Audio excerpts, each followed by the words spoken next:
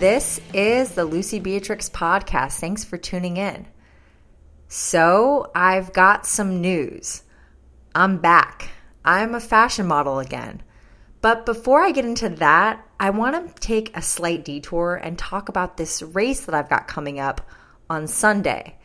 Basically, I am in no shape to race a 10K. Nah, not like that. With those elites and basically meant for people who do track workouts and stuff like that. Needless to say, I've got a team spot and I'm going to do my best. But the reality is that my weekly mileage is low. So low, it's comical. Thanks to a weird Achilles thing that I've got going on and the fact that I got really bent out of shape with a cough that seemed lethal for weeks. I don't care if I'll be slow, or rather, I do care, but it is what it is, and I just want to have fun. And oddly, it's even more fun knowing I've got nothing to lose. I'm excited, so if you happen to see a Viking out there on the USATF sanctioned field, say hi. Anyway, back to the story of returning to modeling.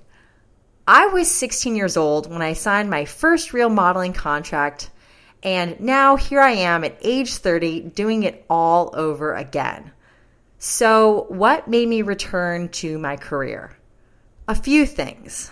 After over a decade's worth of working and getting a steady momentum going with my modeling career, there was always this idea lingering that there was more out there. Normal people's jobs. Things that weren't so last minute. What people don't realize is that with modeling, your schedule is emailed to you every night around 6 p.m. and could literally bring you anywhere. Mostly, it's a list of castings around the city or a job, shooting in studio or on location somewhere, or it's nothing. A day of being on call where your agent can phone you at any moment and say, "Go here, now." And so I had lived that lifestyle for years. I had flown to Mexico, Milan, Greece, South Africa, Chicago, LA, Portland, San Francisco on little notice for a shoot. And it's kind of fun bouncing around like that, but it also gets really taxing. Even stuff like doctor's appointments or plans with friends get pushed aside when modeling is at the forefront. Scheduling being tight like that, or basically just always being ready to run to a job, it doesn't begin to scratch the surface of what's required of you as a model with a top agency. Like, you have to talk the talk and walk the walk and know how to engage and interact with clients, as well as be able to perform on a catalog shoot with 60 different looks on a day where you've got little to no personal space. Or you just have to know how to keep up with the flow of a busy workday. Because honestly, it's a demanding job and it isn't about you, it's about selling products. And it's crazy because it's all that I knew for all of my adult life.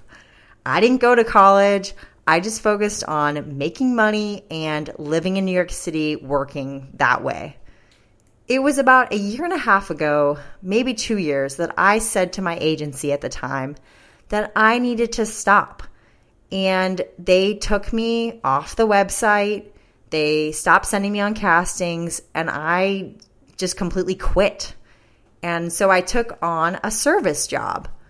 Right off the bat, walking away from my modeling career was a big relief, and it felt like a weight had been lifted since I didn't have to worry about where my body was in terms of measurements or how my skin was or my hair. I could just let go and not think about my appearance as it impacted my livelihood. So I worked in a coffee shop and I worked in a wine bar. And basically, I just took on these like different service jobs, and I met awesome people. And they got to know the Lucy Beatrix, who's not a model of Lucy Beatrix. They had no idea about my career, like my past or anything. I got to be the version of myself that's really wacky and out there, and I had fun with it. And when I'd run into old fashion industry friends, I told them what I was up to, and everyone agreed that sometimes you just need to take a break. And then my dad died, which came as a huge shock and turned my world on its head.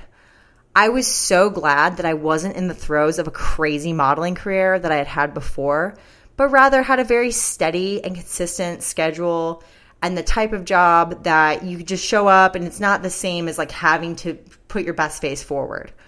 So I had a consistent job during those months when he passed, and it worked out because I could cry in bed all day and then just go to work at night and be functioning during the grieving process. But I don't think I could have done that if I were still modeling. To think that when I was in high school, I was just working in a gift shop in the suburbs when someone came in and said, "Hey, you should be a model." And suddenly I was.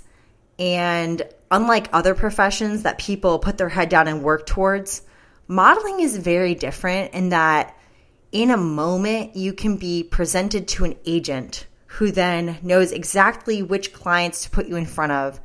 And then you're suddenly being whisked away from your hometown to have this long, crazy career in New York City. And it's just incredible. It's such a story.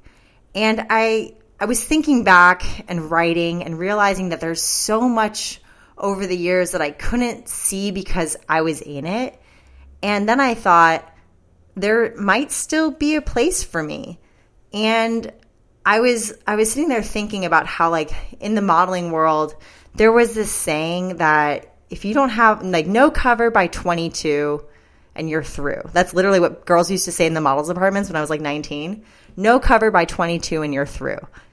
Basically, it means that if you don't have a legit magazine cover by age 22, you won't have a long career, which is kind of not true, but I couldn't help but think that recently and see that I had so many covers and I had so many amazing jobs, and the industry wasn't done with me yet.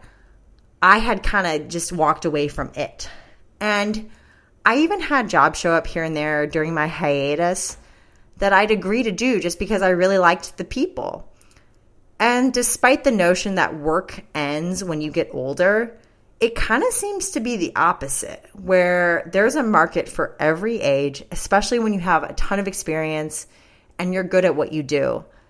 I even recently ran into one of my old roommates from the Ford model era, where she's my same age, and I asked her how work was going, and she said that it was great, if not like the best it's ever been.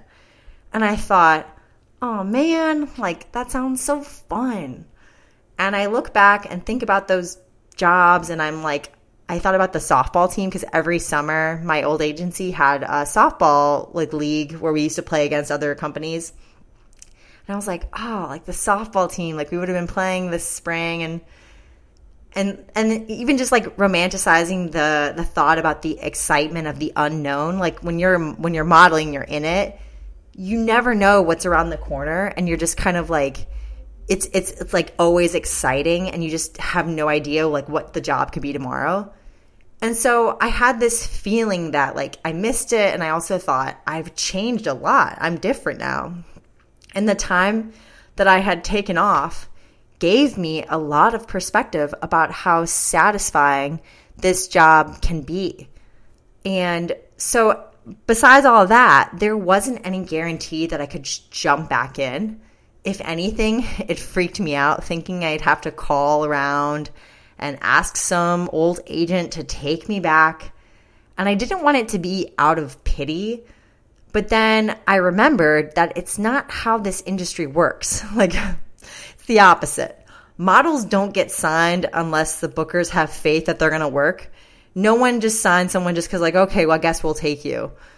But so I sent off a quick email to an agent who had represented me when I was 18 years old, right when I came to New York City and signed with Ford. And this was a few weeks ago. And she knew me pretty well and how I worked. She knew my clients. She also knew that I took this break. And it wasn't long before she warmly replied, and within a few days, I was literally back at the agency sitting in front of her. And it felt so unreal, and I was reminded of those first agencies where I came in as like this girl who had no idea what this was all about. and you walk in and there's this magical stuff going on.